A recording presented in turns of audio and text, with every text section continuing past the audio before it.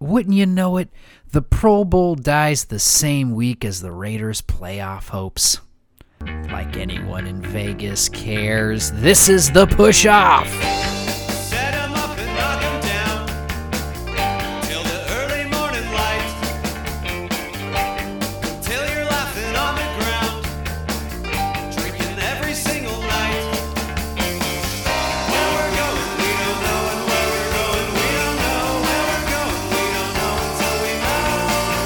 Where we're going, we don't know, and where we're going, we don't know. Where we're going, we don't know until we know. Welcome, everybody, to the new episode of the Push-Off Podcast, your favorite weekly NFL show that discusses everything that happened last week when it gets you ready for the next. I'm your host, Scott Hogan, and joining us, as always, it's Dan, the honeymoon in Vegas is over. Right. Dan. Yeah, we're just dipping on Vegas here at the early of this show, but Vegas is the city that's getting the Pro Bowl this year, but it's not going to be the Pro Bowl this year. No, it is what we have been saying, or you at least specifically have been saying since we've been doing this podcast. It's going to be a skills competition, some flag football, all that good stuff, the fun things without the game itself that nobody really cared or tried in. Yeah, nobody gives a shit about the Pro Bowl. No one has given a shit about the Pro Bowl.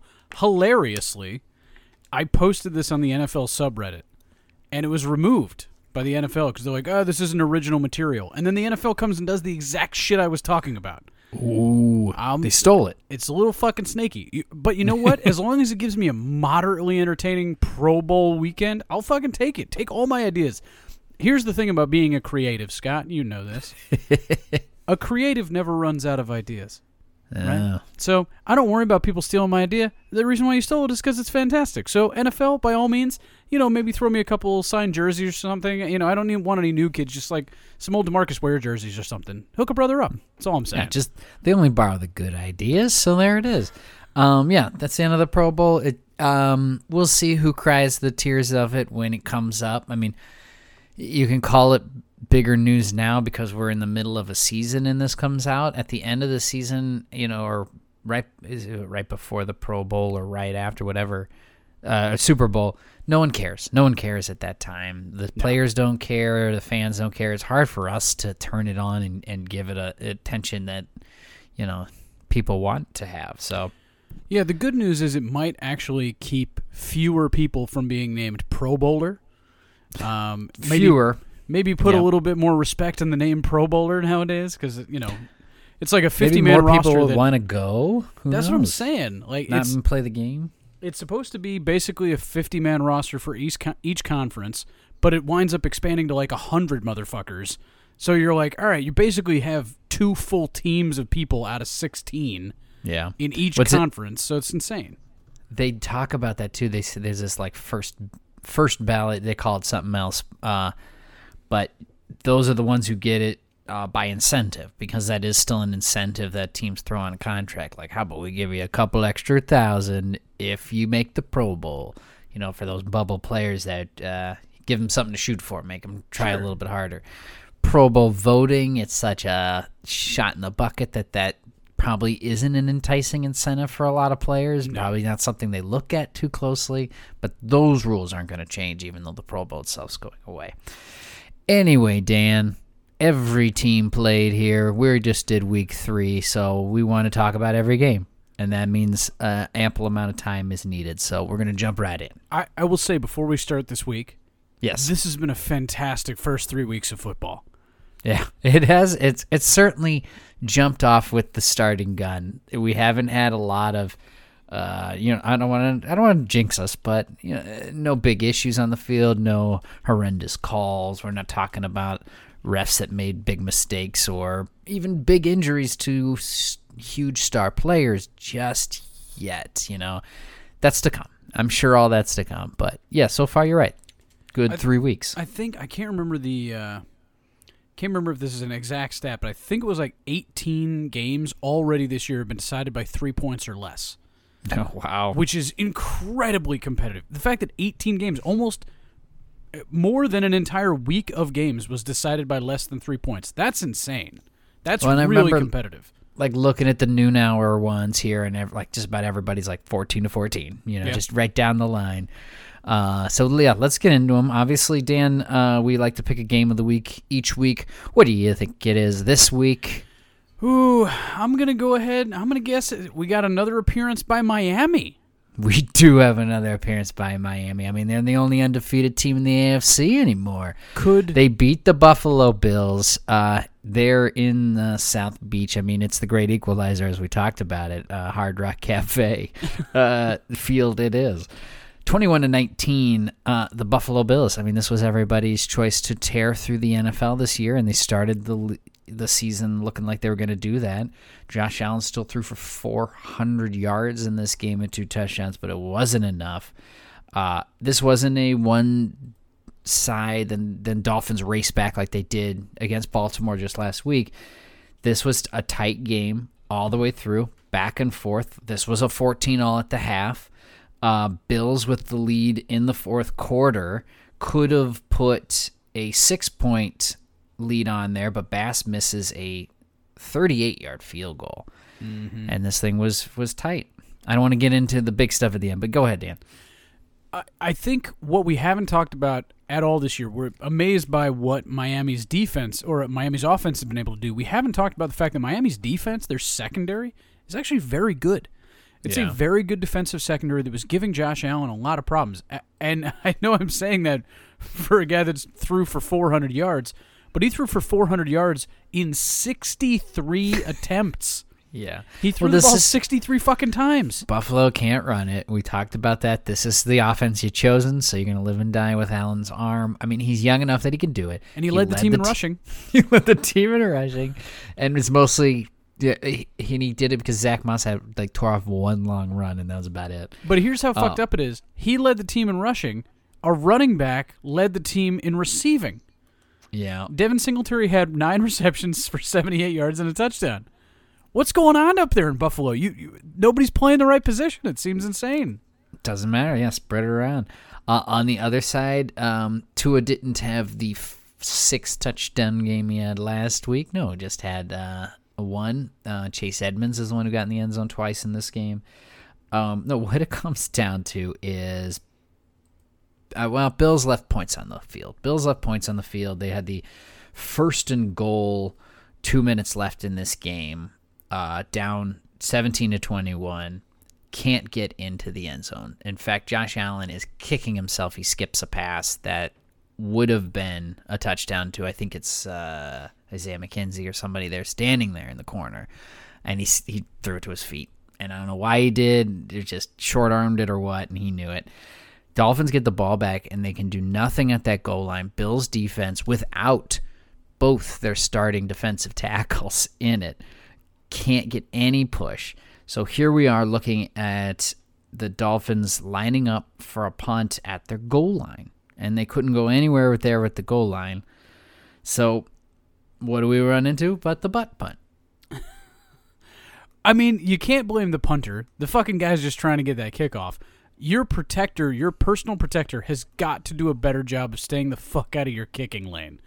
Like, Yep, you're right. That's I true. don't know why they were in traditional punt pro. Like, no one's in punt pro like that during a fucking it just doesn't make any goddamn sense. That was a minute and a half left, and now the announcers were even bringing it up, like, well, maybe you want to take a safety here and get a better kickoff. So in the long run, that's just what happened. And the Bills, though, still made a final drive to Miami's about 41-yard line, and then took too long of a play on a second down to line up for what would have been a 59-yard field goal. So Hell no of a one's- field goal. Yeah, it would have been very tough for Bass to make that, but there you go again, trying to line up just in time to spike it. Everyone's lying on the field, cramping up to all hell at the end. I think it's becoming more and more clear just how difficult it is to play down there, especially now. early. For now. You're right, yeah. I think that home field advantage for Miami goes away sometime in late October. Late Yeah. October and November, it starts to be very nice and tropical down there, and and everybody's doing okay. Yeah, I mean, Josh Allen was I have not seen Josh Allen that red-faced after a game was over, ever. I've never seen that. And we saw the game against Kansas City. That dude was running for his fucking life. Something about Miami Heat was just fucking different. And so you have a Hawaiian quarterback that's like, who gives a shit, bruh? We're fucking ready to go. None of this matters to me. I'm used to playing in soup thickness level fucking weather. So Tua did a good job in this game. Wasn't remarkable. Should not have played the second half. Tua shouldn't have played the second. Oh no. Yes, talk about that, Dan. That's true. I almost forgot. So before the first half ended, Tua gets, and it's not a dirty play in the traditional sense, but there's a roughing the passer penalty. Tua basically hits his head. As he gets up, he's wobbly. He's stumbling. He's stumbling, bumbling, and not in the fun Chris Berman sort of way. And two of his teammates basically accordion him and hold him up. And he gets taken off the field and he gets evaluated for a concussion. The news comes back. No. Wasn't a concussion. Back spasms. That's all it was. He had hurt his back earlier in the game, and now he's got back spasms. You know what tends to give me back spasms, Scott? Slamming my fucking head against a hard surface. Tends to really tweak my back. Eating too much bullshit. That really hurts my back. So I gotta carry all that bullshit. The NFLPA is investigating this. It's going to come to nothing. Right, because how do you, But the fact that so here's the thing. I believe them that he passed a baseline concussion test. But you know what didn't happen? Nobody made him come out of the fucking game, even though he slammed his head against the turf and got up and was wobbling while he was walking around. That's not back spasms. I've had back spasms. You know what happens when you have back spasms? You go, and your fucking back tweaks out on you. Your legs don't give out and you wobble like that. That's a fucking concussion. Dude had a concussion, should not have come back in this game. I don't know how much that affects the second half. Tua had a really good first half, was kind of disappeared in the second half. I think Teddy Bridgewater would have done okay, and maybe we have the same sort of game. But I don't know how Miami in good conscience can put Tua back out there for that second half with what is clearly a concussion. And now he's got a short week. Yeah, they got a Thursday game. You're right. And he's not in any type of protocol, none of that, because it was back spasms, or so they say. Yeah, and you're right. That was a very interesting point in there. I want to see when you shine light in his eyes, how his back spasms react to that shit. Did you also see that Bills offensive coordinator Dorsey at the end of this game? Oh, he lost his shit. Just loses it in the press up there. But you know why, right? Everything, tossing it to the ground. You know why he lost his shit? Why? Explain it, because Ken Dorsey, former University of Miami quarterback Ken Dorsey. Oh, true. This was a homecoming for him, so you know his entire family's in the fucking stands. And so he's just going to he's going to flip shit. I mean, literally, it's the most embarrassing opportunity, because none of his family from fucking Miami is going to come up and see his shit in Buffalo. So it's a homecoming to embarrass himself. Yeah, that's a good point. All right, well, let's continue on. That was the game of the week. That was a very good one, but that doesn't mean only good one we had. Next one we'll talk about, the Ravens are always up at the top. We like talking about our Ravens on this show. They beat the Patriots 37-26 in this one. A tight one in the first half, 14-13. Ravens had the lead.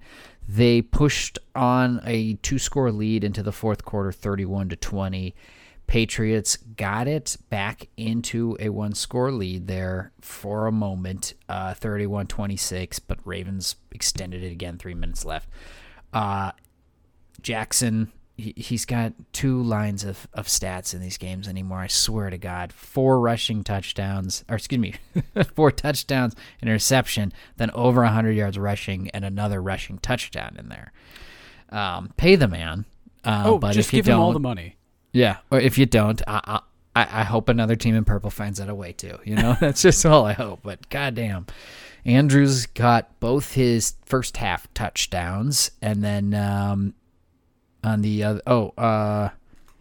in the other side of the ball, Mac Jones had an okay game, over 300 yards, but he did throw 3 interceptions, and he limps off the field with a high ankle sprain to basically end this game. So he won't be back for a while.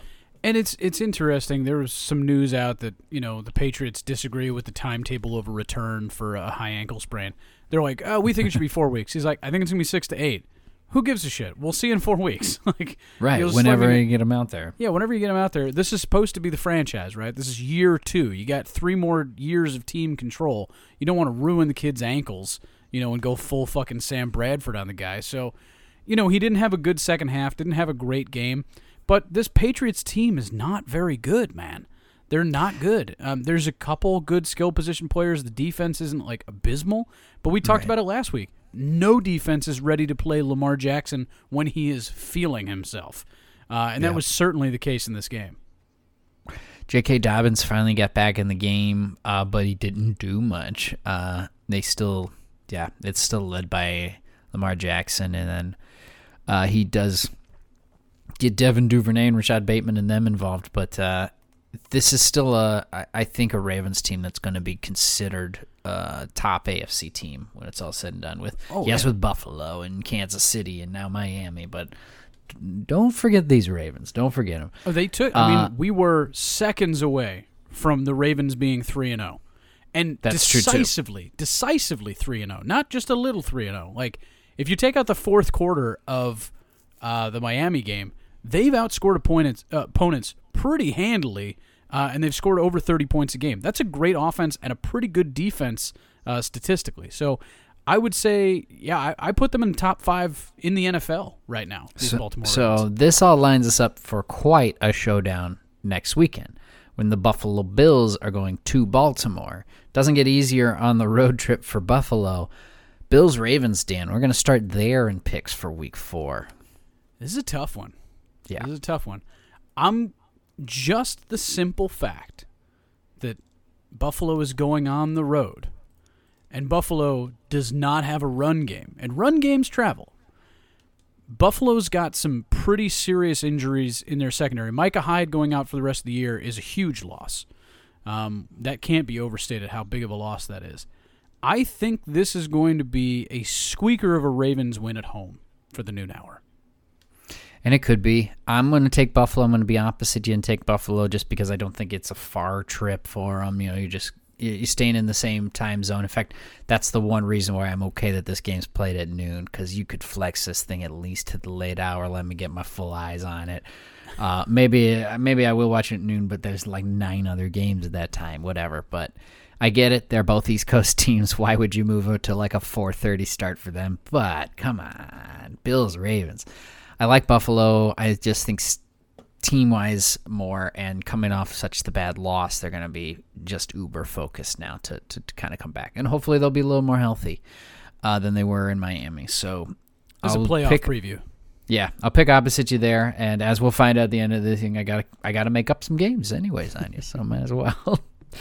Let's go to the NFC and talk about the 2 old men that are playing quarterback over there that are going to be in the Hall of Fame. First bout, they'll be handed it. Aaron Rodgers, Tom Brady, Packers, Buccaneers. Packers win this one 14-12. We both picked the Packers to win this. Packers started red hot. They were up 14-3 at the half. Rodgers looking good, and then they just went to sleep. Disappeared. Yeah, they Couldn't really move. did.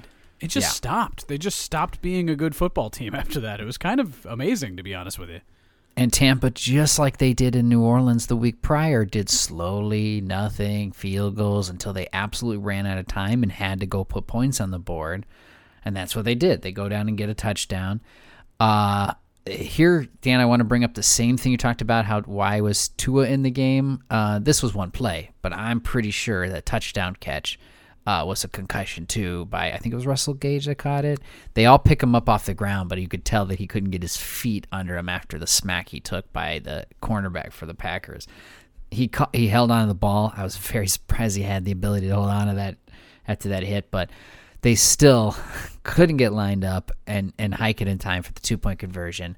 I read online, I don't know if you saw it too, there's this argument, Buccaneers fans mostly saying that the game clock got set to 20 and should have gotten 25 after the touchdown. They were robbed of 5 seconds, et cetera, but to take that delay game and move a 2-point conversion that would have tied this game from the 2-yard line to the 7, that was huge. It was huge, and it wasn't, it cost them here.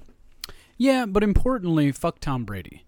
I think that's what we need to remember about this sort of thing, is that guy Well- can fuck himself. I'm pretty sure that's what the NFL does constantly, right? They're always out there. Screw Tom Brady, man. Yeah, I mean, you got to have a play ready to go for the 2-point conversion. Like, I don't know how it even takes you 20 Yeah. fucking seconds. Like, that's the thing that doesn't make any sense to me. And then you're throwing it to Russell Gage, the guy who has clearly got his bell fucking rung like 10 minutes ago, or, sorry, I guess technically 40 seconds ago, the guy got his fucking bell rung, and you want to line him up and shoot it his way? Go somewhere else, man. Go somewhere else. So I just didn't think it was a good play call to end the game. I didn't think they were playing good situational football. I didn't think they were playing good situational football the whole game. Their defense is good, but man, that offense is... It's not Pittsburgh bad, but it's not a good offense this year. No, and both these teams have obviously some problems in offense, and that's not a secret. But this game, it was hard to say if it was just stagnant offenses. I mean, God, the Buccaneers have all three of their top wide receivers were injured and out of this game, and then the Packers, all of their wide receivers left before the season began. So both teams are trying to figure that out. But I think they both have very good defenses too. Yes. And I think that's another good reason why we saw just a 14-12 game with this. That does not mean we won't see both these teams maybe even playing each other in the postseason. I still believe it. I mean, I'm not high on the Buccaneers this year, as you know. I feel like this 2-1 is fraudulent. If you get Dak back in the Cowboys uniform, I want to play them again.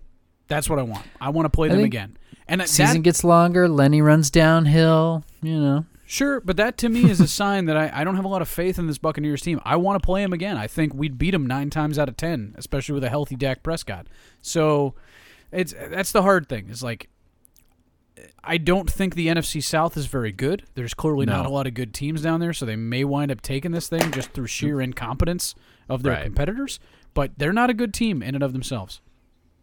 Let's move on and talk about who the Packers get this week. Oh, it's Tom Brady's old team, the New England Patriots. They're coming to town. So it's Patriots at Packers. Get that alliteration around your lips. And tell me, Dan, who do you like? I will take the team that has the future Hall of Fame quarterback as opposed to the one sporting Brian Hoyer as their starter. Probably will be. Has it been called that it's Hoyer starting on I believe so. Sunday? I think Bill Belichick won't even tell you that Hoyer's starting when he takes his first snap. So he'll be like, we haven't made the decision yet. It's like, we're actually in quarter 2 here, Bill. So the very first snap he'll line up in Wildcat just so he can put a running back down as the starting quarterback. They're like, Ramondre Stevenson is our starter. You're like, God damn it, Bill. We'll be running asshole. Army's offense, the triple option all game long. We've decided to run the wing T. Because I can. You're right. Packers will take care of this one probably pretty easy. Oh, look at that. Packers get lucked into a game against backup. Wouldn't you know it? Let's move on. Hey, the Colts finally get their first win of the season, and it's against the Kansas City Chiefs coming to town. 17-20. This was a fun one to the end. The stats on here, basically I looked down the list and it's like, well, the Chiefs defense had 5 sacks. And then, Matt Ryan had 2 touchdown passes to the rookie Jelani Woods. That's kind of it here. Chiefs had a horrible game on special teams. The rookie Sky Moore punt muff the first one and then doesn't receive the second one, and they downed it at like the 1-inch line. So it was just a bad start for Kansas City due to that, but they still led at halftime 14-10. But this one goes to the end. They get the touchdown, 25 seconds left. Chiefs actually get the ball all the way down to Indy's 46-yard line, but trying to get closer and a deflected interception. And it's over. It is hard to play on the road. It almost felt a little bit like Kansas City treated this like a trap game. Wasn't a ton of respect for the Colts coming out, and the Colts, I think, kind of surprised them, to be honest with you. Once again, 9 times out of 10, I think the Chiefs win this game. Well, and without Harrison Butker, that was huge. Yeah. The replacement kicker missing the extra point, and then a field goal in the fourth. There you go. There's 4 points right there, and there's the swing for the win. But, yeah, give it up for the Colts. Their season isn't over yet because if you could beat a Chiefs team, that means that you can probably take on anybody, at least at home. Yep. But this didn't. Yeah, you're right. This didn't make me panic for the Chiefs. No way. No, there's no panic here. This is okay. We got hurt pretty good. We're not going to be undefeated through most of the year. We got to get our shit together. You hate to lose one in conference, but it's not in division, so they'll be able to rebound from this quickly. And the Colts really, really needed this. They're waiting for Shaq Leonard to get back in the biggest way. Like, the defense was okay, but I think Shaq Leonard is a real difference maker once he gets back in there. Because Kwity Paye did a good job. Bobby Okereke did a pretty fucking good job. But there's a facet of this that is missing with Shaq Leonard gone. Yeah. No, you're right. Colts defense stepped up in this one, but it could be better. The Chiefs try to get back. Well, the Chiefs and the Buccaneers trying to get off the snide on Sunday Night Football. So far, this one is going to be played Sunday night in Tampa Bay, but we have to preface it by saying there is also a hurricane expected through about that time on Sunday. So for that, they say they're going to wait till maybe tomorrow, and they might call this one and move it. And if so, it might be played in Minneapolis, probably in the Vikings Stadium, given that the Vikings are playing in London this week. So Chiefs at Buccaneers or Chiefs versus Buccaneers at an alternate location. Dan, what do you think of this one? Don't matter. Play this shit on the moon. Chiefs all the way. He ain't firing a lot of cannons this year, folks. I told you. Listen, I love firing cannons, but I fire cannons appropriately. I'm a conscientious cannon owner. You know what I mean? I'm a thoughtful, conscious cannon owner. I don't feel like fire you're it pissed willy-nilly. that Tom Brady changed his mind. You're like, man, Tom, fuck you. I ain't picking you all season long. You're allowed. I was saying this recently. One of the best things you can do is when you change your mind when confronted with new information. I think it's the mark of a true intellect. I think Tom Brady didn't get any new fucking information. He just was vacillating back and forth. And I can't stand a vacillator. I won't stand a vacillator. So Tom The new Brady is in my information was that he doghouse. wasn't going to get the Miami Dolphins front office gig. And he had to It's come like, back shit. to Tampa. Anyways, I'm with you, though, too. Chiefs. I like the Chiefs in this one. I don't know how healthy Tampa's going to be by then. And they won't have I just don't think the fans will be traveling and stuff like that if they play in an alternate location, too. So it'll anything but benefit the Chiefs. I like the Chiefs as well. Let's talk about the Titans finally getting their first victory of the season. They beat the Raiders. This was a, oh boy, if you lose this one, you're in trouble game, and that goes to the Raiders. 22-24, Titans win it. We both picked the Raiders to win this on the road, but the Titans take care of business. Carr had over 300 yards. He had to go to other people like Hollins. Henry, 143 yards on the ground. Titans had a strong lead to start this one. It was 24-13 into the fourth quarter. Even when the Raiders got it close, they would like immediately turn around and get a big old touchdown like the Titans did. So, oh no, I'm sorry. I'm thinking the Titans just kind of held on to this one. It was 24-10, and then they just kind of held on until it was 22-24, and on a 2-point conversion, no good. Yeah, Tennessee did not score a point in the second half. Not a single point.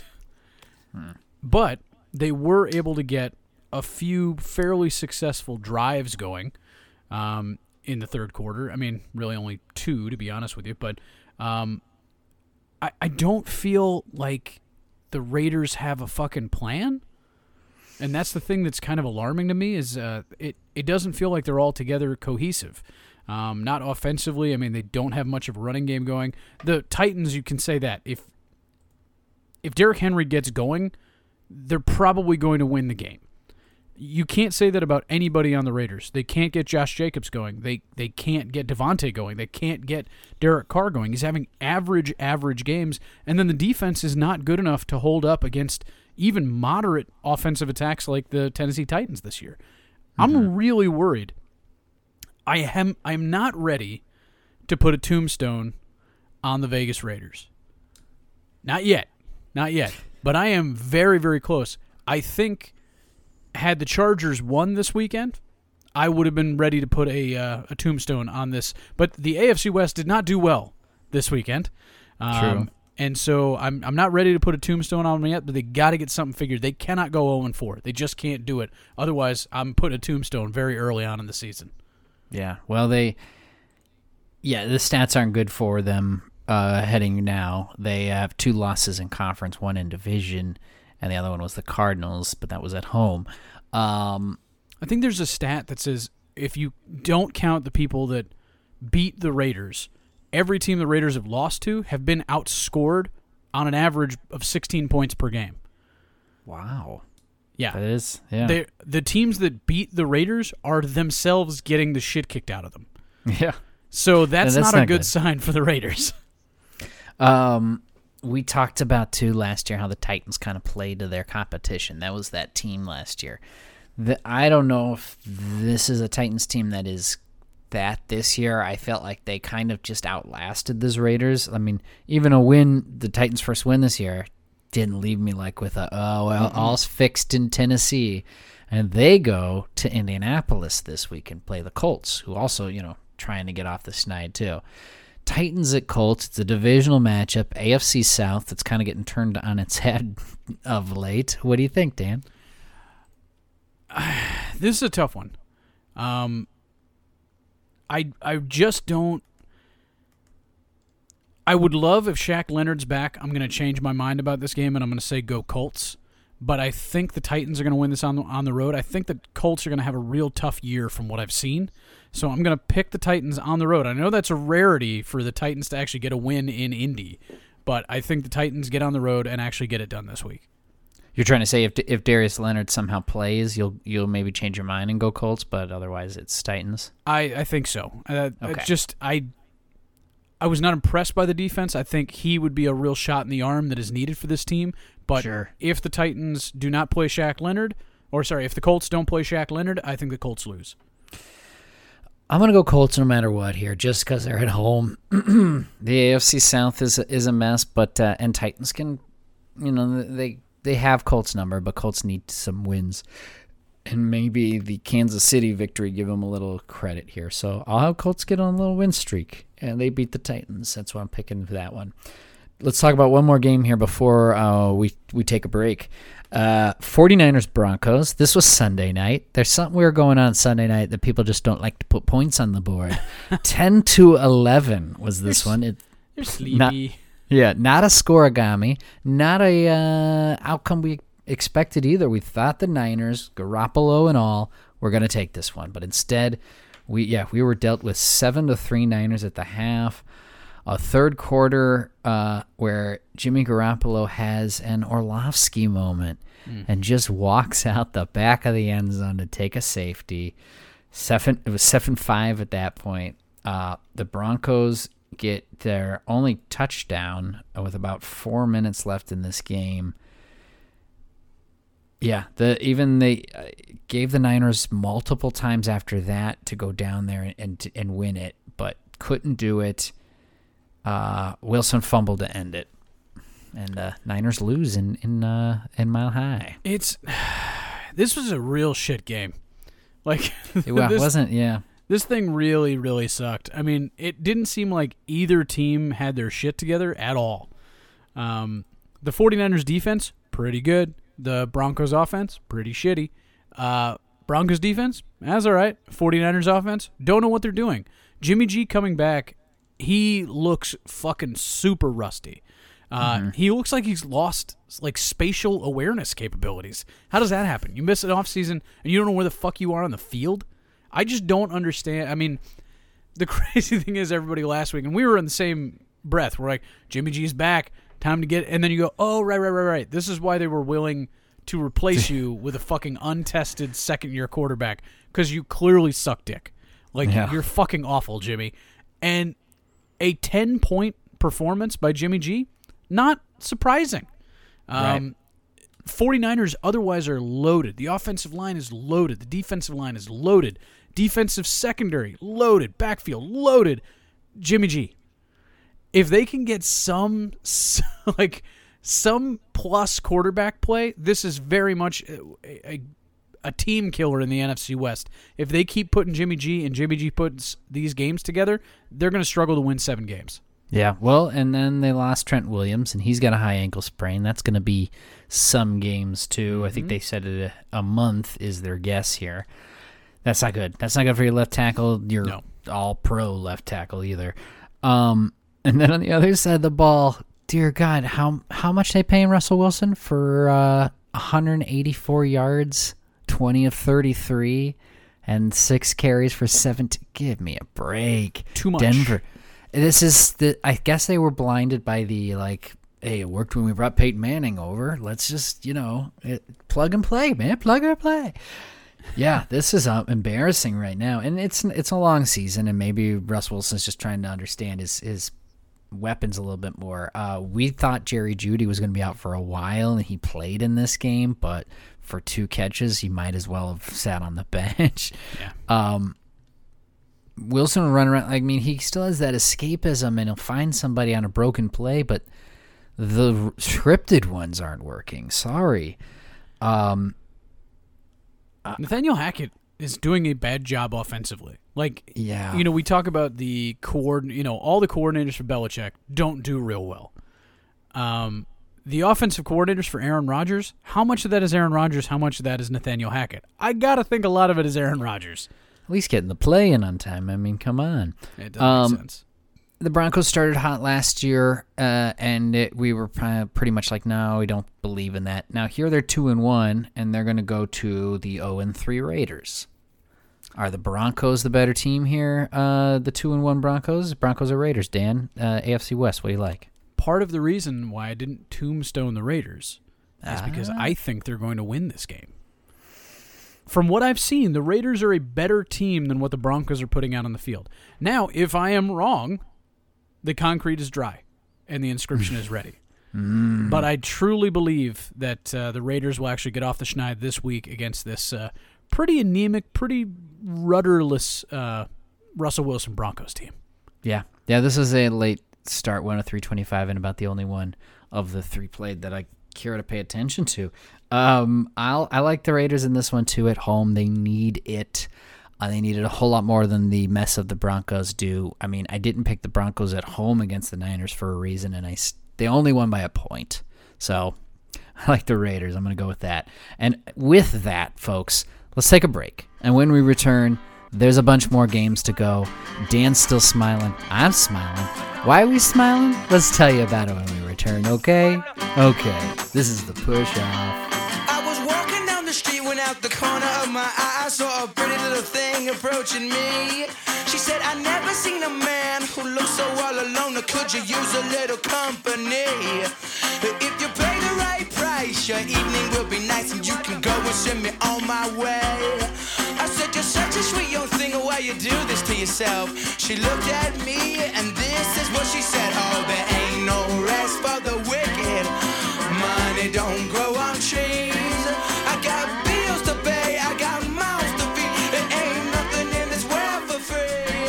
Thanks, everybody. We're returned, and we're back from the break, so that means it's time for the 2-minute no offense. Because no offense, but if you're in this part of our program, it means we don't think much of either your team or the output this week.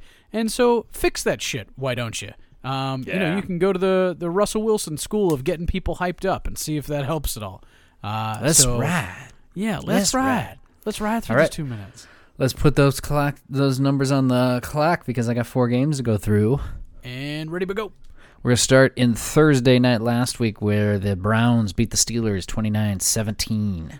Pittsburgh has got to make a change at quarterback. Mitch Trubisky is fucking garbage. Although, I will say, Brissett looked okay. And Cooper getting going. This game would have just been 17-23 if not for a weird Steeler pitch play at the end. Making people money, maybe. I don't know. The Bengals beat up on the Jets. Finally, the Bengals get their first win, 27-12. Nothing is a better sorbet for a losing team than facing the New York Jets. Let that be a lesson to you fucking idiot Browns. This is the way it's supposed to go. Cincinnati in charge this whole game. Didn't put the boot on the throat the way they need to, but it's a long season yet. Yeah, Jets couldn't get in the end zone, just a bunch of field goals. That wasn't going to do it. The Eagles dominating the Commanders, looking good, 24-8. I'm mad about how good the Eagles look this year. I'm very unhappy about it. I'm perfectly happy with how shitty the Commanders look. Yeah, none of us are happy with what the Eagles are doing right now, but it's a long season. Let's give them time to screw it up. No, they look very good. Hurts, 340 yards, 3 touchdowns. People are talking about him MVP stuff. Look out. It's legit so far. Yeah, and then finally, the Rams beat up on the Cardinals 20-12. This is the one I picked that got over you. Yeah, I mean, I don't have a lot of love for the Rams this year, man. And honestly, they don't look good. Arizona just looks worse.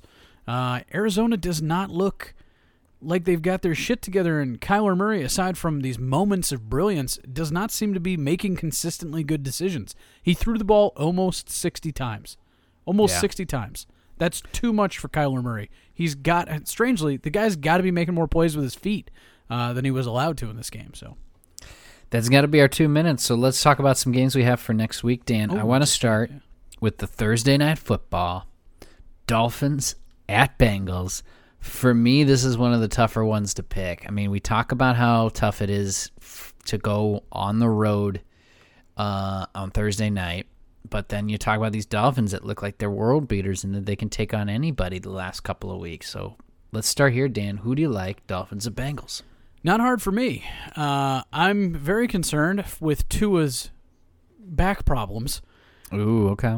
And so I don't think he's going to be his sharpest this week, especially on a short week, and especially going on the road. I'm going to pick Cincinnati to go 2-2 to start the season. All right. And get the Dolphins off the undefeated streak. I could see that happening. That's right, yeah. It would be the Dolphins' first loss.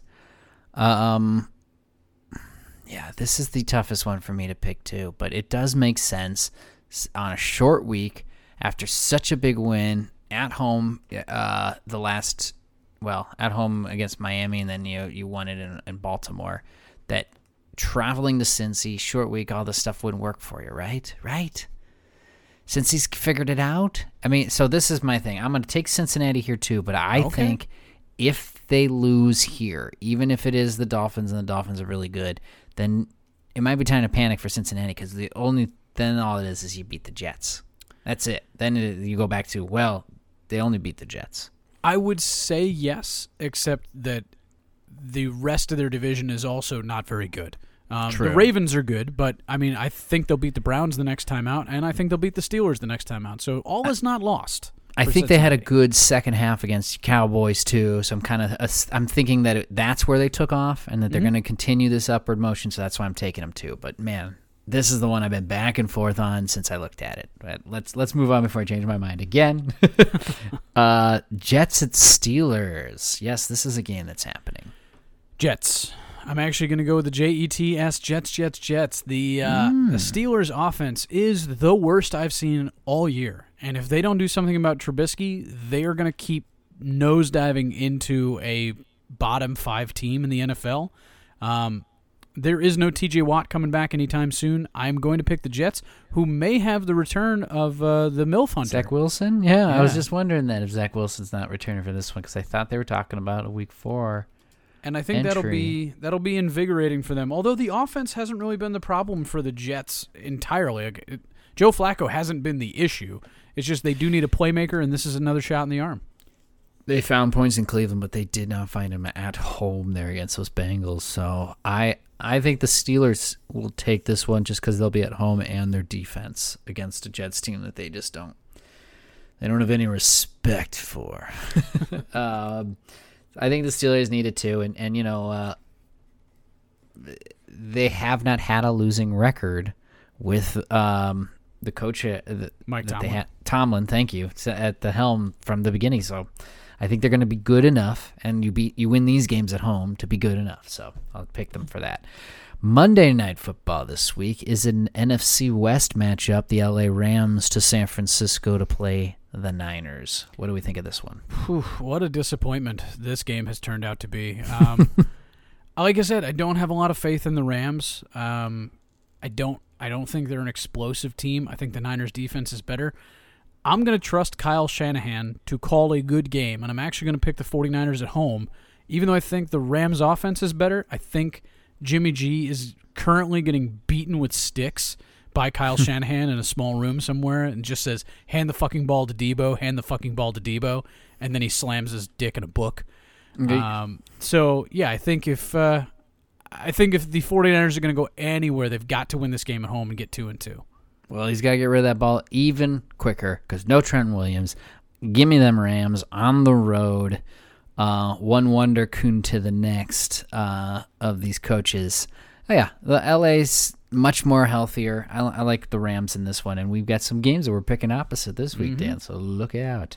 Okay, let's talk about Monday Night Football. Dallas Cowboys go into New York, and they beat the then undefeated Giants, no longer, 23-16. You had a nice game by Pollard, and your Cowboys defense once again with 5 sacks. Cowboys defense was outrageous. They've been really, really good through the first 3 weeks of the season, and they've been doing a thing that is not inauthentic. They've been getting pressure.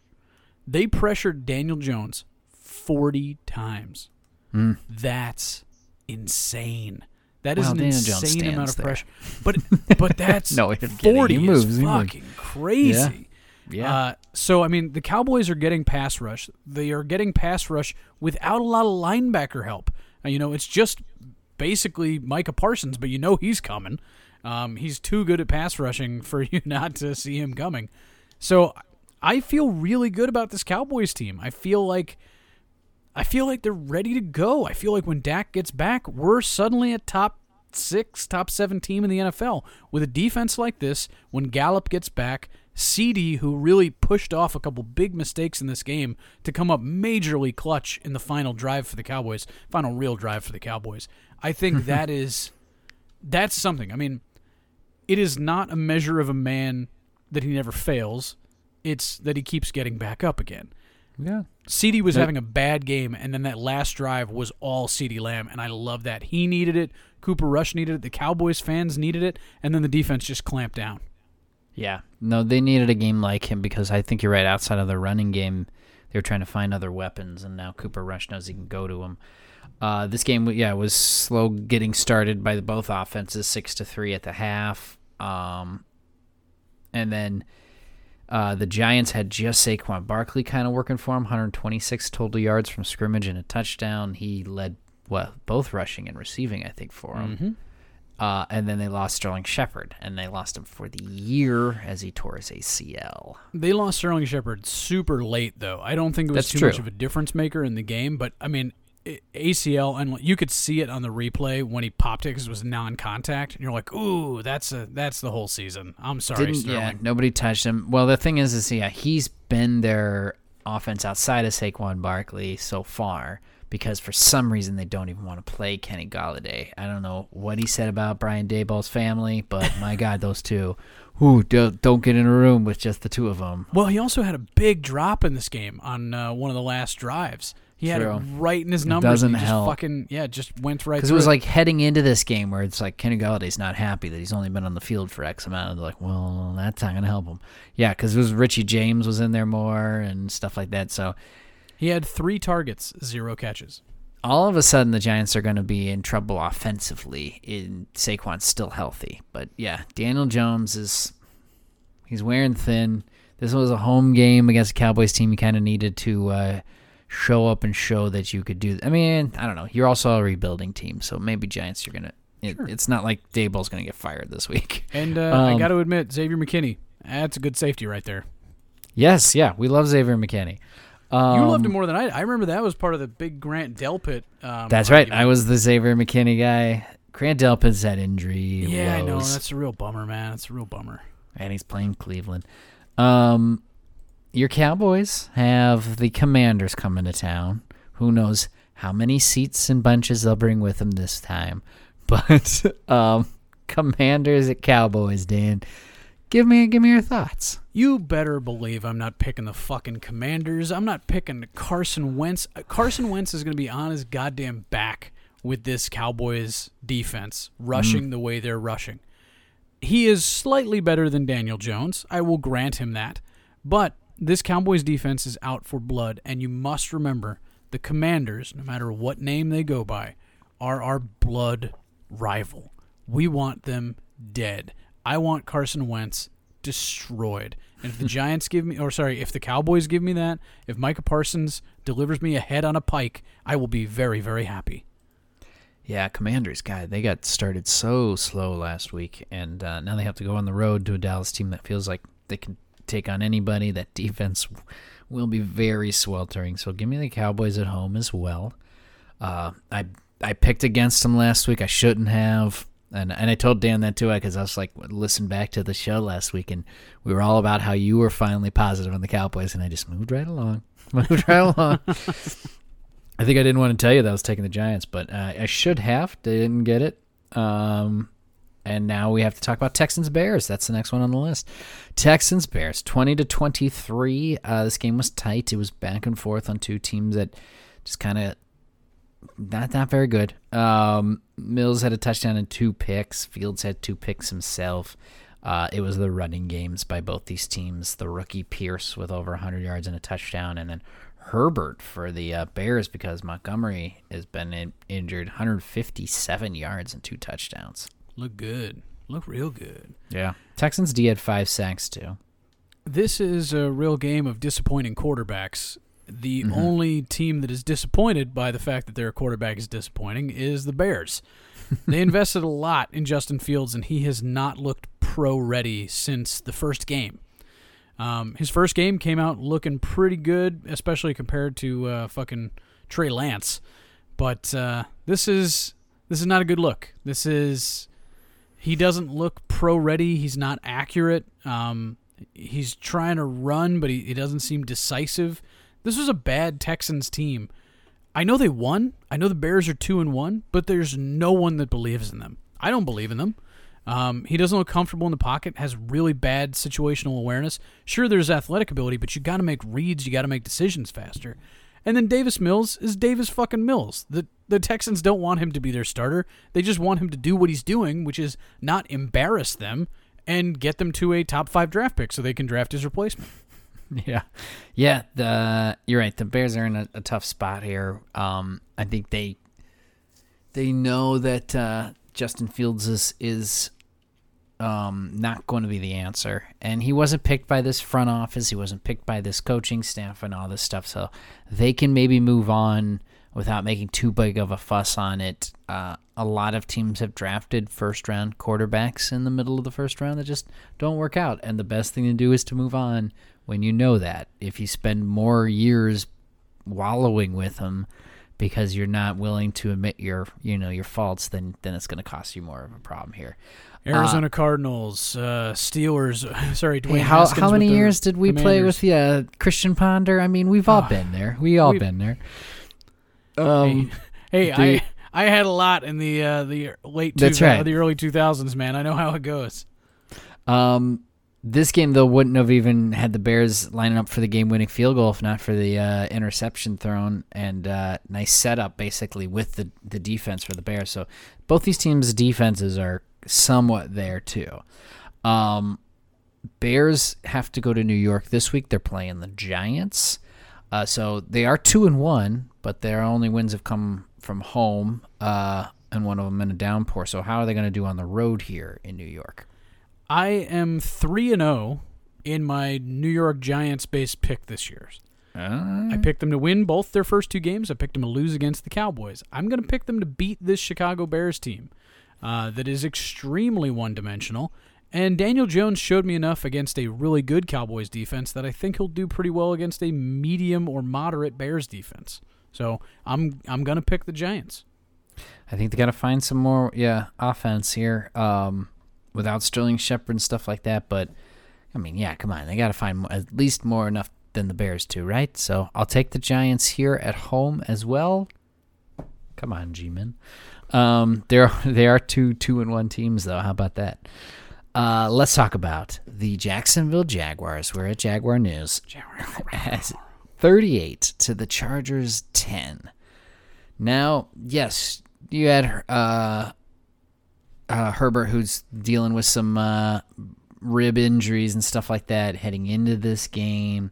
They lost Joey Bosa. They lost Rashawn Slater. And Rashawn Slater for the season, it's a torn pectoral. So that's not going to get any easier for him. But you're at home. These players weren't injured the entire game. And the Jacksonville Jaguars, Trevor Lawrence threw 3 touchdowns on you. James Robinson over 100 yards total from the line of scrimmage. Dominated you from the word go, 38-10. They were ahead 16-7 at the half. This was a beating. This wasn't one of those, oh yeah, they ran up the score late. No, they basically scored 31 points through 3 quarters. This was a drubbing of the Chargers. Yes, Justin Herbert was injured. Yes, you could tell the entire game. But they got nothing going in the running game, which means that's a unfortunately one-dimensional Chargers offense. This is the first game I've been worried about the Chargers all season. Yeah. I hope Justin Herbert heals up. I hope he gets his strength back. I hope he can push the ball the way he needs to over the next couple games. But, yeah, this Chargers offense, nothing special. Chargers defense couldn't really pursue to the edges. The Jaguars seemed faster than they did, and that was really surprising to me. Laviska Shenault looked great. We love Laviska. Sorry, not Laviska. He was in another game here. He had a touchdown, though. Yeah, that's He coming did up. have a touchdown. It was just in my head. I was like, Christian Kirk has been a pretty good signing, and Zay Jones looks really, really good. So there's some talent there in Jacksonville at the wide receiver position, and Trevor Lawrence seems to be making reasonably good decisions. I still don't think he's the second coming of Christ that everybody was painting him to be, but he looks to be a mid-tier quarterback, and that's good enough with enough talent that the Jaguars have. Yeah, I wonder if it was a trap game or not. I think the Jaguars are finally rounding out into a more competitive team than they were the last few years, and that's got to be some coaching. That's got to be, getting the Ohio man out of town as quick as they did. And going to the coaching staff that's kind of been there before with what's his name from Philly, Doug Peterson looked good. Doug Peterson. You know all of these coaches' names tonight, Dan. I'm just going to point to you for every one of them. I'm feeling sharp today. So yeah, give it up for the Jaguars. You guys are now 2-1. You're at the top of the AFC South, and I think you got a shot here to be a competitor. It's a very tough AFC that you're getting involved with here. So good luck. And it's not going to get any easier this week as you got the Eagles. You're going to Philadelphia. I would love to pick the Chargers. Oh, sorry. My apologies. Sorry, the Jacksonville Jaguars. The Chargers to win the Jaguars-Eagles game. Yes, I mean, yeah. From out of nowhere, Justin Herbert. I would love to pick the Jaguars. I would love it. The Jaguars no one hates the Jaguars. No one hates the Jaguars. And I hate the Eagles with a passion. I would love if the Jaguars were able to upset the Eagles on the road. I just don't think it's doable. The Eagles look really, really good. Jalen Hurts is going to be a big problem for that defense, especially at home. I'm going to pick the Eagles to start 4-0. Scott, I'm sad about myself.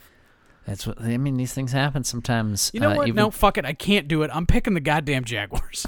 No, you're not. I am. I'm picking the Jaguars. I can't do it. I can't pick the fucking Eagles. I've picked them to lose almost every game. I'm picking the Jaguars. I can't. This seems like one of these that you can just come back. Well, I did though. I'm gonna pick the Jaguars. I'm gonna believe in the 2-1 Jaguars. Don't let me down, Jacksonville. Duval. Fuck them. I'm gonna cheer for that direction, but Sure. I'm going to be picking with my head, and it's the Eagles. Fine. You know what? Don't How much come better? crying to me. Yeah, Don't come right. crying to me next week when the Jaguars run a rough shot over the Eagles. And I wouldn't. I'd be happy about it. listen, It's I'm a just win-win. mad all the They time, sound- Scott. I'm just mad Now all it's the time. win-win for me. You set That's yourself true. up for heartbreak. Oh, damn it, I am. Oh, well, it is what it is. You wanted to pick your Chargers to win. They're going to Houston. Will you pick them to win? I definitely will pick them to win. I will definitely pick them to win in Houston. I would pick you and I to win in Houston at this point. Chargers Just are quite the two of banged us. up. Herbert played that entire game, even when it was out of reach. They're marching him out there, broken ribs or cartilage banged up and all. So I assume he's playing in this one. But they will be banged up. But yeah, it would be a free fall for the Chargers to lose in this one too. So they gotta get it. So I'll take the Chargers on the road. We're picking the same, at least in that one. All right, Dan. Three more games for you. Let's wrap it up. The Panthers beat the Saints 22-14. This is the one where Laviska Shenault had a nice touchdown. That's true, yes. Panthers jumped up in this one 13-0. Saints had a 30-yard field goal right before the half, but it was blocked. A Kamara fumble turned into a Panthers touchdown in that first half, so they were controlling it. Then the Saints get a touchdown at the start of the fourth quarter that Shenault and the Panthers immediately answered, so it was 7-19 before you could blink, and then 7-22 with 7 minutes left. So even though this game finished 14-22, it wasn't that close through most of it. Most of this was the Panthers controlling it at home. Jameis Winston does not look good this year. Doesn't make great decisions at the quarterback position. There's nobody behind him really pushing. And Alvin Kamara, I don't know if the fucking penalty thing for the fight in Vegas is weighing over him, but he is not the same. He does not look Alvin Kamara level explosive. But it's also because defenses are keying on him. They're just saying, Jameis, do what you want. We're not afraid of you. So they need to make some changes offensively here in New Orleans because you shouldn't get beaten this badly by the Carolina fucking Panthers. Although they did get Christian McCaffrey going, which is going to be a difference maker. I mean, he had over 25 carries, which I think now that he's had over 25 carries, the next game he's legally required to explode into a pile of dust. So that's a bummer. Baker Mayfield had less than 50% of his passes completed, threw for less than 200 yards and wins the game. Back to that, yep. That's Baker Mayfield. You know, Yep. This is the winning Baker Mayfield. So you don't want the gunslinger 350-yard Baker Mayfield. You want the guy that's 200 yards and making plays here and there. So I'm still not high on either of these teams. I'm not high on this entire division, but the Carolina Panthers saved themselves from receiving a tombstone. Yeah, this is how you win if you're the Panthers. This is the recipe for success. The Saints, you're right. Winston is kind of slowly heading back to his old ways of I'm just going to check it up, throw some interceptions, have a good time. I mean, he still throws a lot of passes for a lot of yards. Guy's got an arm. He woke up Chris Olave, the rookie, getting going. But it was so late in this game. They were playing catch up. Another onside kick that was needed, just unsuccessful. So Panthers take care of business, and they get the Cardinals coming to Carolina. This is an interesting one. I think it's two NFC teams that I don't have a lot of confidence in. Yeah. So who do you like in it, Dan? It's the fact that they're traveling all the way across the country. The fact that Carolina was finding new wrinkles. I don't love Cliff Kingsbury. I don't think he calls a great game. I think he's used to having a lot more talent than he's got this year, and I think it shows. I'm going to pick the Panthers to actually win this game at home. It's a bit of a surprise. I think it's a bit of an upset, but that's what I'm calling. I think at the beginning of the year, somebody was saying I think Cliff Kingsbury might be on a hot seat, especially if the Cardinals fall apart or don't make the playoffs and stuff this year. But there's no hotter seat than Matt Rule. Panthers are going to lose at home because the Cardinals are feisty. You know, Kyler Murray will run around a little bit there. He'll get the win. Baker Mayfield throw too many interceptions. So I'm opposite you there. I like Cardinals on the road. I'm trying to be more assertive and actually pick these games this week. Now, all right, let's talk about my Vikings win as they beat the Lions 24-28. Don't know if they should have, but they did. It was 14-all at the half. This game actually was 14-0 Lions and 14-all. Then it was 24-14 Lions into the fourth quarter. And then Vikings make it a 3-point game.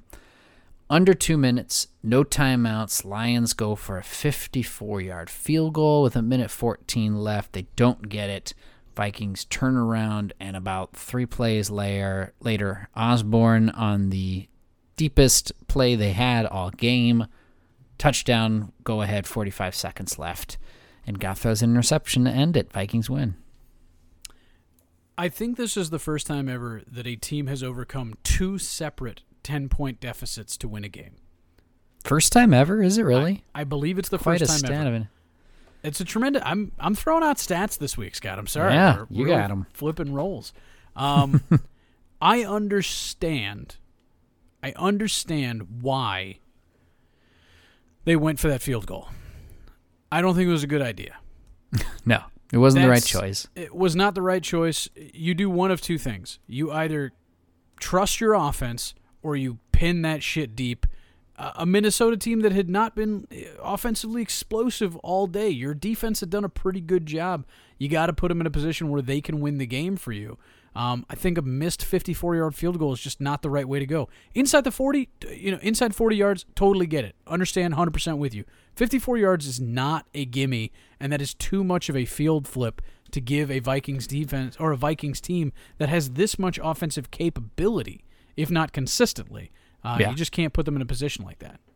Well, what was weird about it was they went for a fourth down constantly in this game. They were 4 for 6 doing it too, so they were pretty successful. Most of those fourth downs were like a yard or 2 yards, and were a little bit further down the field than this. But I think you have to look at field goal attempts just like going for it on fourth down, because the same scenario would happen. Drop pass, incomplete pass, whatever, missed field goal, the other team gets it there and turns around and goes back. In fact, they get a little bit better field goal because the snap back is so far back in a field goal attempt. So it's actually going to get even better yards with a missed field goal. So when he had the choice between a field goal or going for it on fourth down, with the negative aspect going to be the same, the positive aspect would be so much better for the Lions if he went for it and got it on fourth. A field goal would only made it a 6-point game. You're still giving the ball to the Vikings. A first down would have ended it there. It was over. So very surprised that he went out for the field goal to do it. And even another option better than the field goal is just punt it. Yeah. And then we're starting all the way down there and have to do the whole field down there. So yes, he chose out of 3 options the complete worst one. I think this is a new coach. I think this is a Lions team figuring out how to win. I was there last year with a Vikings team that was like, listen, we can win these games, but we are also like 50-50, one side, the other side of the coin, we could lose it. Because we're just that team this year. We're not as confident that when we're in those tight ones that they're ours, that we're going to take it. So I think the Lions are figuring that out still, and they're just a little gun-shy where it was there for their taking so much in this game and they couldn't do it. Well, that was the crazy thing. You made a great point about the way the points looked at the end of the game. Yeah. You can either give them the ball and then encourage them to go for a field goal attempt, which historically the Minnesota Vikings don't love late game-winning field goals. Which we could have done. We could have slowed up there after that first Osborne thing and been like, let's just go for the tie. Yeah. It very much changes the way they approach the end of the game, putting them in a situation where they have to score at least, or where you have to score 3 points. Yeah, I don't understand. I don't understand what the logic was. I really don't get it. Detroit called a pretty good game. I think this one's on Dan Campbell, though. Yeah, and he said it too. It was a great game until that point. Unfortunately, that was what it was for the Lions. They're going to be a problem all season long for everybody, though. They look just that good. Swift had an injury in this game, but I think they don't think it's going to be that serious, so he'll be back. But didn't matter. Williams looked great. Yeah, Jamal Williams was fine in his stead, at least against us. Dalvin Cook had an injury too that I thought was collarbone initially when I saw it, but it turns out it was a dislocated shoulder, so we'll see how he goes too. It's a short week for the Vikings, though, as they're playing in London against the Saints. 8:30 in the morning, Dan, we have to do these picks like this. Vikings, Saints, who do you like? We're getting a little Australian there, Scott. It is. If you're going to hold your Liverpool, you got to make sure you fuck with your vowels. That's right. It's not a proper English, is it? Can't really. So late in the evening. Also, I'll say this. You know me. I love me some me. Perhaps one of the things I do better than most people is accents, my dude. Oh, Accents. is that right? As you know. If you want to throw a little Liverpudlian, we can go upper crust British if you want to. But I think the Saints will not go marching in. Not in this good night. I think the Vikings on the road will actually beat these New Orleans Saints. Why? Because they're dastard boys. The dastards. And I can't stand them. I think the Vikings have more top-end power. I think the Vikings are more explosive. And the Vikings field a better defense. So, of course, Vikings over the Saints. Yeah, that's pretty good. Yes, sir. I have to perchance agree. I think on paper the Vikings are much more the team that should come out on top. But the great equalizers this trip to jump the pond, to come over here to England and to try to find out who. It's so just disappearing as you're laughing at me. You're going to the north, doing a tour of the north, we're in the west. Plus, they're gonna have the black helmets. These Saints. I think what it is every time I talk it comes under that Liverpool, but it's not even the real Liverpool. It's like the yellow submarine that was all fake. Actually, if you live in the John Lennon, you do a good John Lennon. The John Lennon, yes. So there it is. I like the Vikings in this one, my mates. Yeah, give me my Vikings too on the road. It's a stolen one too because it's not easy to win in a Superdome game. So this one being in London, making the Saints travel over there too. You got to be the team that knows how to get your other team ready for it, and Vikings that's have been the over trick. a few times. Yeah, we have, but again, this is an entirely different coaching staff. Has to figure this out, kind of thing. Daniil now. Hunter's still there. Daniil Hunter's like, no, listen, this is the Daniil way we Hunter's need to do it. been there. In fact, he was there earlier for some press junket. So Kirk's been there. He knows. All right, Dan, we got one more game, and then we're going to wrap this up. Falcons-Seahawks is one I saved for the end. You did pick this one, though, as the Atlanta Falcons get their first win of the season. We didn't leave this week 3 with leaving a lot of teams winless. Not a lot left. Yeah. This game, though, didn't have a lot to it, honestly. Didn't write a lot down. Patterson had a nice game, 153 yards and a touchdown. It was 17-20 Seahawks at the half. But the Falcons took care of it in the second half to win it. Somewhere in the top 5 draft picks this coming April are going to be the Atlanta this Falcons, game. the Seattle Seahawks, and the Houston Texans. They're all going to be up there. Mm-hmm. These are not good teams. It was a fun game. Like, it wasn't well done. Like, nobody looked really good at football. But it was a fun game, 27-23. The fourth quarter, though, was an exercise in futility. Like, no one could get anything going. Like, you'd love to see somebody step on the throat. People were stepping on their own dicks. This was not a great way to end this game. And, of course, it's Marcus Mariota versus Geno Smith. What do you expect? It's not exactly going to be fireworks out there, man. So, the Falcons did the best they could. They got to win. And the Seahawks don't need this shit. Yeah, what's weird is I think if you told us, like, back in 2020 that we'd have a game starting 2 quarterbacks of Marcus Mariota and Geno Smith, you'd be like, why? Who got hurt? But here we are, 2-3 years after that, and they're back starting again. So we're very fickle with our QBs anymore. There's no more only time 20. to learn. Yeah, There's you gotta only 20 that can play, and there's 32 reshuffle, and send them cross country when you don't like what they're doing. So that's where we're at now.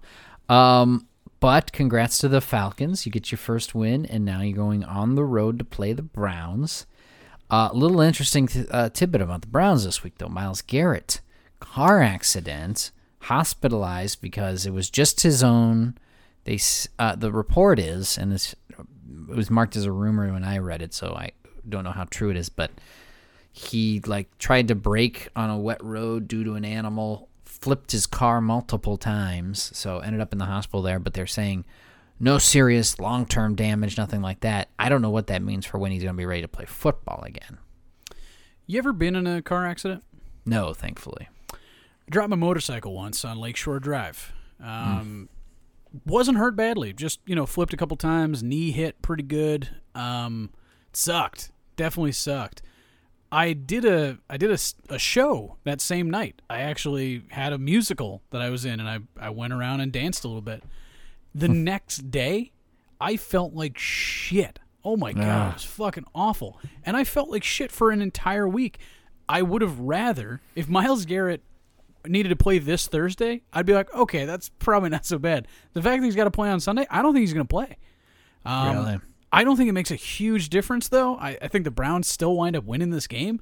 Jacoby Brissett showed me enough. Their run game is still really good. I have to clear up, too. I think I said it was at Browns. It's actually Browns at Falcons. Yeah. I wouldn't rush Myles Garrett back. That's the thing. It's like, I know you're playing the Falcons. I know any given Sunday, but if I'm the Browns, if I've got any chance to be competitive later on this year, I'm not rushing an injured Myles Garrett back out to play the fucking Falcons. No, thank you. Yeah. No, I think the Browns are just a better team here too, where they're at right now. And yeah, they could keep this winning streak going here before Watson even comes back in. Maybe they will be a team to be reckoned with in the AFC, but they're going to take care of business here in Atlanta. They'll beat the Falcons, who did get a big win, but I don't see a win streak starting happening for them yet. And then the last game we have to pick for Week 4, Dan, we'll wrap it up. Seahawks at Lions. Oh, give me the Lions, baby. They're a fun, good team, and MCDC is going to get back on. And Pete Carroll just can't wait to get to that front office position he wants so badly. Right? Noon game in Detroit. Seattle has to go across country. I like the Lions as well. I like the Lions to go to 2-2. All right. Well, after last week and the picks, you were up ahead of me by 1. We had just 3 games different this week, and you got me up 2 of the 3. So, Dan, you're at 26 correct for the year. I'm at 24. We're finally getting ahead of my 8-month-old baby and dog, who just randomly picked these games. So look at us, righting this ship here. So, guys, we got a handful of games very different this week. So It's true. Could be all up in the air here. So much. So we'll have to see. But we want to wrap it up because we've already gone like hour 15 here. So thank you guys so much for joining us for another episode of the Push Off Podcast. I got a few crazy stats, and then Dan's going to leave you some parting words of wisdom. But tell your friends, come back and listen to us after Week 4, and we'll get you ready for Week 5 because that's what we'd love to do for you guys. Getting our listener count up to 8. Yeah. Ooh, God forbid double digits, you guys. Let's go. All right, Dan, crazy stats. Here's what I got. Peyton Manning started his career 0-9 in road games, winning his 10th versus the Chargers. That sounds familiar. Trevor Lawrence just did the same exact thing. Oh, sneaky. Finally winning his first road game. And then finally, I'm going to give you our leaders of receptions through 3 weeks. Cooper Kupp has 28. He is our leader. But Stephon Diggs is right there at 27. You got Marquise Brown at 24 right there. Amon-Ra St. Brown at 23, who is tied with the entire Bears team, who has 23 That's receptions. on you, Justin. That's not through a good 3 job. weeks. Those are my crazy stats for the weeks. Dan, please, on a winning Week 3 for the both of us, leave us with some parting words of wisdom. We are approaching the end of the first quarter of the season. I know there's 17 games and it's not evenly divisible by 4, but just fucking bear with me. The first 4 games of the season are the absolute temperature of your team. You can extrapolate from here where you think they're going to be, but the first 4 games are so critically important to getting your team's mindset right. You want to finish this out with a win. If you don't, Vegas, you're doomed. If you don't, Carolina, you're fucked. So you've got to get a win. You've got to leave the first quarter of the season with a W, or at least a positive taste in your mouth. There it is. All right, guys. It's all up to there, and we will see you after Week 4 as we discuss everything that happened, and then we'll get you all set up for Week 5. Thank you so much for joining us for another episode of the Push Off Podcast. I am Scott. And this is Dan. Enjoy your weekend. We'll see ya. Goodbye.